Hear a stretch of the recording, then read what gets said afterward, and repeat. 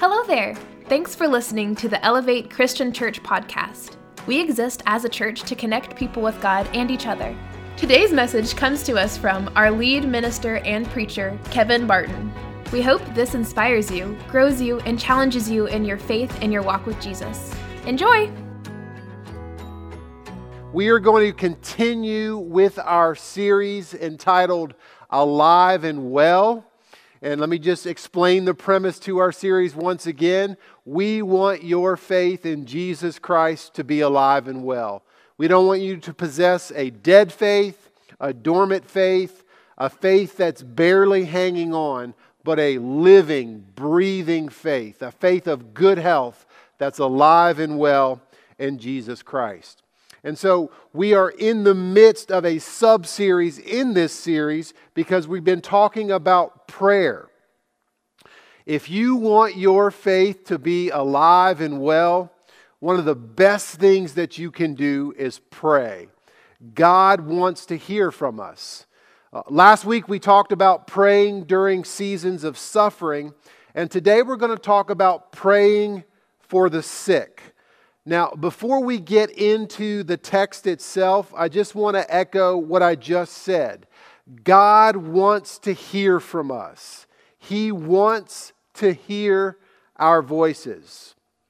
You may remember in June of 2013, news broadcasters across the country featured a little boy by the name of Grayson Clamp. This little boy had done something he had never done before. He was born without the auditory nerves to carry sound to his brain. And so at the University of North Carolina Medical Center, they tried an experimental surgery on him to implant an auditory nerve directly into little Grayson's brain. Well, this procedure proved successful, and millions of people enjoyed seeing the look of wonder and joy on the little boy's face when he heard his father's voice for the very first time. Take a look at this clip. Amen. It's on now. Hi, Grayson. Talk to him, Daddy. Daddy loves you. Daddy loves you. Daddy. Yes, here. Can you hear Daddy? Get in his face, Glenn. Daddy loves you. Look. Daddy loves you. I'm going to turn him up a little more. I love his response when he hears his father's voice for the first time. You know, just as we respond to those familiar voices around us with pleasure, I think God delights in hearing the voices from His children. When is the last time God has heard your voice to Him through prayer? You know, if we ever needed to pray out to the Lord, I think that time is now with all that we're going through in our country. So why do we pray then? Well, you know, we don't pray to inform God of what we need. He already knows everything about our situation. And far better than we could devise, He knows the answer that will be best for us. I think we pray to God because God likes to hear our voices, but it's also in part to remind us of how dependent we truly are on God the Father. It's not just for our benefit, though. God enjoys hearing our prayers. When we come to Him in faith and make our petitions before His throne of grace, I think His heart rejoices. I think His face lights up. He loves hearing our voices. I want to jump into our text this morning. It's James chapter 5, verses 14 through 16. It says this: "Is anyone among you sick? Let him call for the elders of the church, and let them pray over him, anointing him with oil in the name of the Lord. And the prayer of faith will save the one who is sick, and the Lord will raise him up. If he's committed sins, he will be forgiven. Therefore, confess your sins to one another and pray for one another, that you may be healed. The prayer of a righteous person has great power as it is working. And so this morning we're going to talk about praying in the context of illness, of sickness. James asks this question. He says, "Is anyone among you sick?" Now, let me say, before we get into this, that I don't think this is a blanket formula for healing sick people. I have been part of praying for someone who is sick, and I have watched them with my own eyes be healed. I've watched God heal them.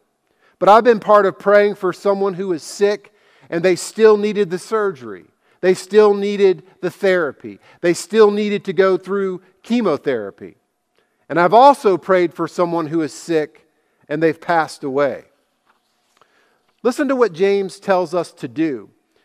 He says, if you're sick, let him call the elders of the church. Let the elders pray over them. Let them anoint him with oil in the name of the Lord. And that prayer of faith will save the one who is sick, and God will raise him up.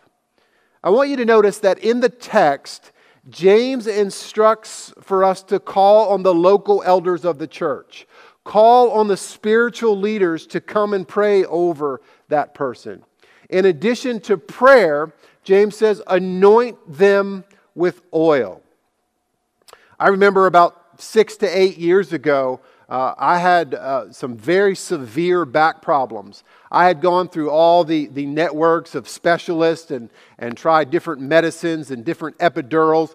And it came to the point where they said, listen, the only thing that's going to fix this is we're going to have to do surgery on your back. And I'll never forget, I went to Northside Hospital there and I met with the surgeon for my consultation, and he was telling me about the things he was going to do and how long this would take to recover from. And I just felt like I didn't want to go through with the surgery. So I came home and I called one of our elders and I said, listen, if it's possible, I would love for the elders of the church to meet me this week in my office, and I want you guys to bring oil. I want to do this James chapter 5 thing. I want you to anoint me with oil, rub oil on me, and I want you to pray over me. Would you be willing to do that? And of course they did, and I remember it like it was yesterday. You know, I pulled my shirt up, and they put oil on my back, and they had their hands on me, and every single one of them said this beautiful, beautiful prayer. And like I said, that was 6 to 8 years ago. I didn't go through with the surgery, and I feel like God healed me in that moment. I want you to note that even though James says to bring oil and anoint the person with oil while you pray, I don't think it's the oil that is doing the healing.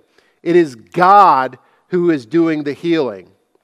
Oil in the Bible was often used as a symbol of health and vitality. Kings were anointed with oil. The kings of Israel, it was a visible symbol of God's presence. And I think the same is true here. I don't think there's anything magical about the oil. By anointing with oil, someone with oil, we are giving a humble reminder that all healing must come from God. So it's not like the snake oil salesman. If you remember 19th century, you had these deceptive salesmen that would peddle around this magical snake oil that was supposed to cure all these diseases and ailments. It's not the oil that heals the sick person. It is God through the prayer of the saints. One of the other things that oil often represents in the Bible is God's Holy Spirit. And so you anoint with oil and ask God through His Holy Spirit to heal the person. You know, as I visit people in our congregation that are sick, I don't always know what to pray for them. Paul had that same problem in Romans chapter 8, verse 26. He says this, likewise, the Spirit helps us in our weakness. For we do not know what to pray for as we ought, but the Spirit Himself intercedes for us with groanings too deep for words. Is it God's will to heal a person? Yes, sometimes. No, sometimes. Sometimes God is planning to call that child home.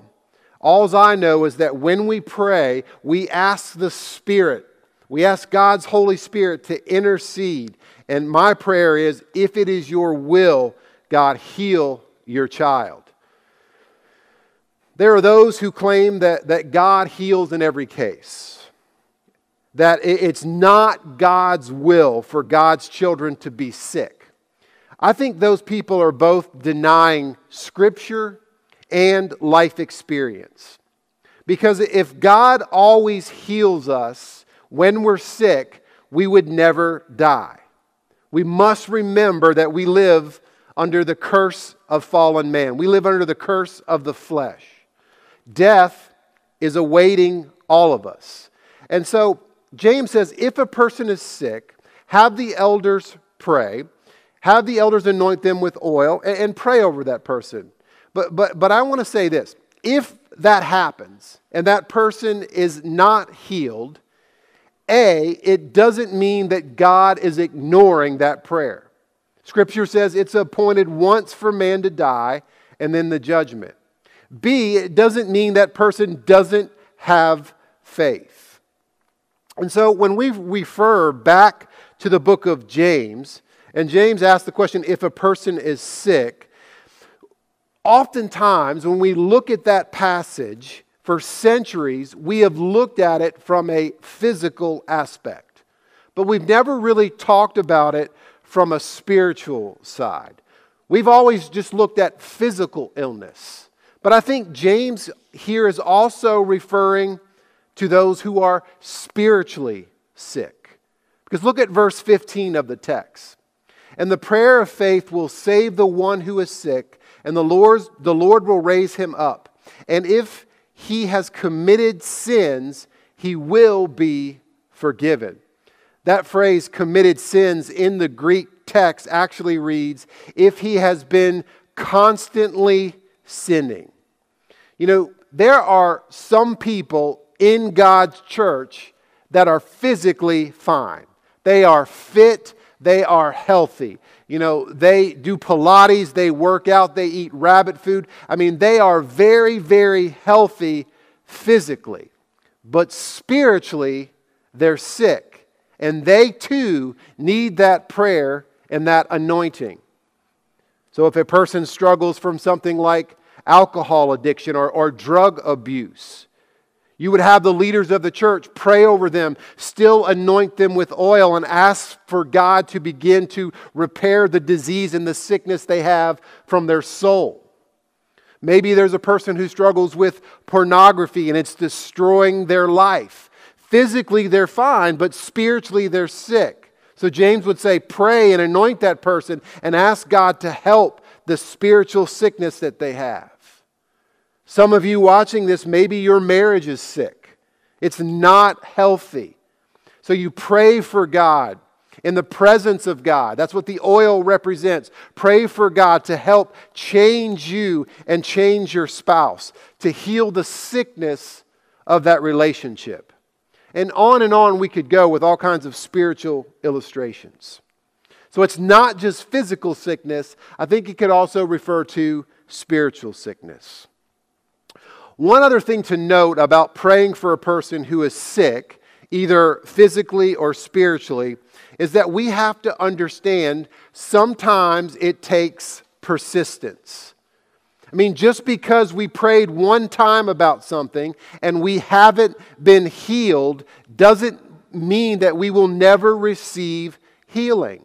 We grow impatient very, very quickly. There's an example that happened in the book of 2 Kings in the Old Testament. There was a man, a leader, his name was Naaman. And Naaman was very, very sick. In fact, he had a disease called leprosy. And in the Bible, once a person contracted leprosy, it was a death sentence. There's virtually no way to get over it. It was a life-threatening disease. Well, Naaman hears that there's this great prophet of God, this man named Elijah. And so Naaman goes to Elijah and says, hey, I want to know if you can heal me from this leprosy. And Elijah tells him, yes, God can heal you, but here's what you have to do. You have to make this long journey, go to the Jordan River, wash yourself 7 times, and you'll be healed. What I find interesting is that Naaman's response is a lot like our response. He wanted to be healed right then and right there. I want you to see his response in 2 Kings 5:11. But Naaman was angry and went away, saying, Behold, I thought that he would surely come out to me and stand and call upon the name of the Lord his God and wave his hand over the place and heal the leper. You know, Naaman was saying, I thought he would just say a prayer and wave his hands over my body. Maybe like these faith healers today, slap me on the forehead and I would be healed and make it home in time for dinner. And when it didn't happen right away, the text says he was angry. But Elijah said, no, go wash yourself 7 times in the river. If you remember how that event comes out, 6 times he goes down to the Jordan River. All 6 times he comes up with leprosy. He still has the disease. It wasn't until the 7th time that he was healed. It takes persistency. I know many of you have been praying for the coronavirus to go away and for our land to be healed of this terrible sickness. But you know, we don't just pray once and God wave his magic wand. And so I want to continue to keep praying that prayer. But pray it earnestly. Keep praying it over and over again. I refer to you to 1 Thessalonians 5, 16 through 18, where Paul writes these words, Rejoice always, pray without ceasing. Give thanks in all circumstances. Keep lifting it up to God. Be persistent in your prayer life. In the world of sports, there's a common phrase that says this: you miss 100% of the shots you don't take. Let me just repeat that again. You miss 100% of the shots that you don't take. And while I'm not saying praying is just a random act of tossing up prayers, hoping some of them will stick, I do believe that there is a link between consistency and potency. Those who pray often are usually the ones who see the greatest results. So pray with consistency. So how should then we pray for the sick? Like, how do we pray for those loved ones who might even be affected by the coronavirus? Well, when it comes to praying for the sick, there are 3 words that come to my mind. Number 1, I think we should pray aggressively because God can do immeasurably more than we can ask for or imagine. He says as much in Ephesians 3:20, where Paul writes, Now to him who is able to do far more abundantly than all that we ask or think, according to the power at work within us. So I ask you this question this morning: how aggressively do you pray? The second word that comes to my mind is fervently, because the fervent prayers of a righteous person are powerful and effective. So it begs to ask this question: when you pray to God, how much passion and enthusiasm, how much fervor do you pray with? And the third word that comes to mind is the word submissively, because God's understanding of the total situation is much greater than ours. And so we pray that God will heal us if and when we submit our lives to Him. I want you to see the last part of verse 16. This is where we're going to end this morning. James says this, James 5, in the very last part of verse 16, he says, the prayer of the righteous person has great power as it is working. You know, I think a lot of us read that and we think of the sin in our lives, we've been bought by the blood of Christ, but we're still trapped in these fleshly bodies, and we think, you know what, I may sin a little too much. And so I don't know that my prayers are going to be effective, because this scripture says only prayers of a righteous person have power. Only the righteous prayers work. And I want you to understand something. James didn't say that those with perfect behavior, their prayers are the ones that have power. He didn't say those who are holier than thou, they're the ones that have the power and effectual prayers. He didn't say prayer is reserved for the chosen frozen. He says the prayer of a righteous person. In other words, people just like you and just like me. People who are sinners, but we have been made righteous by the blood of Jesus Christ. Our prayers are righteous, not because of our own righteousness, but because of the righteousness of Jesus Christ. And so we have to understand that if we are bought by the blood of Jesus Christ, we have power in our prayers. My motto for the ministry here at Elevate Christian Church has been the words of the apostles when they asked the early church to find other people to help feed the widows and the orphans, because here's what they wanted to concentrate on. Here's where their power source came from. Acts 6:4. But we will devote ourselves to two things: prayer and to the ministry of the word. Prayer is how we talk to God. The ministry of the Word, God's Word, is how God talks back to us. My hope for you is that you will let the Father hear your voice. It brings Him so much delight when you come to Him in prayer. Devote yourselves to prayer. We hope you enjoyed listening to our podcast today. If you'd like to learn more about Elevate or partner with us in what God is doing here, check out our website at elevatecc.com.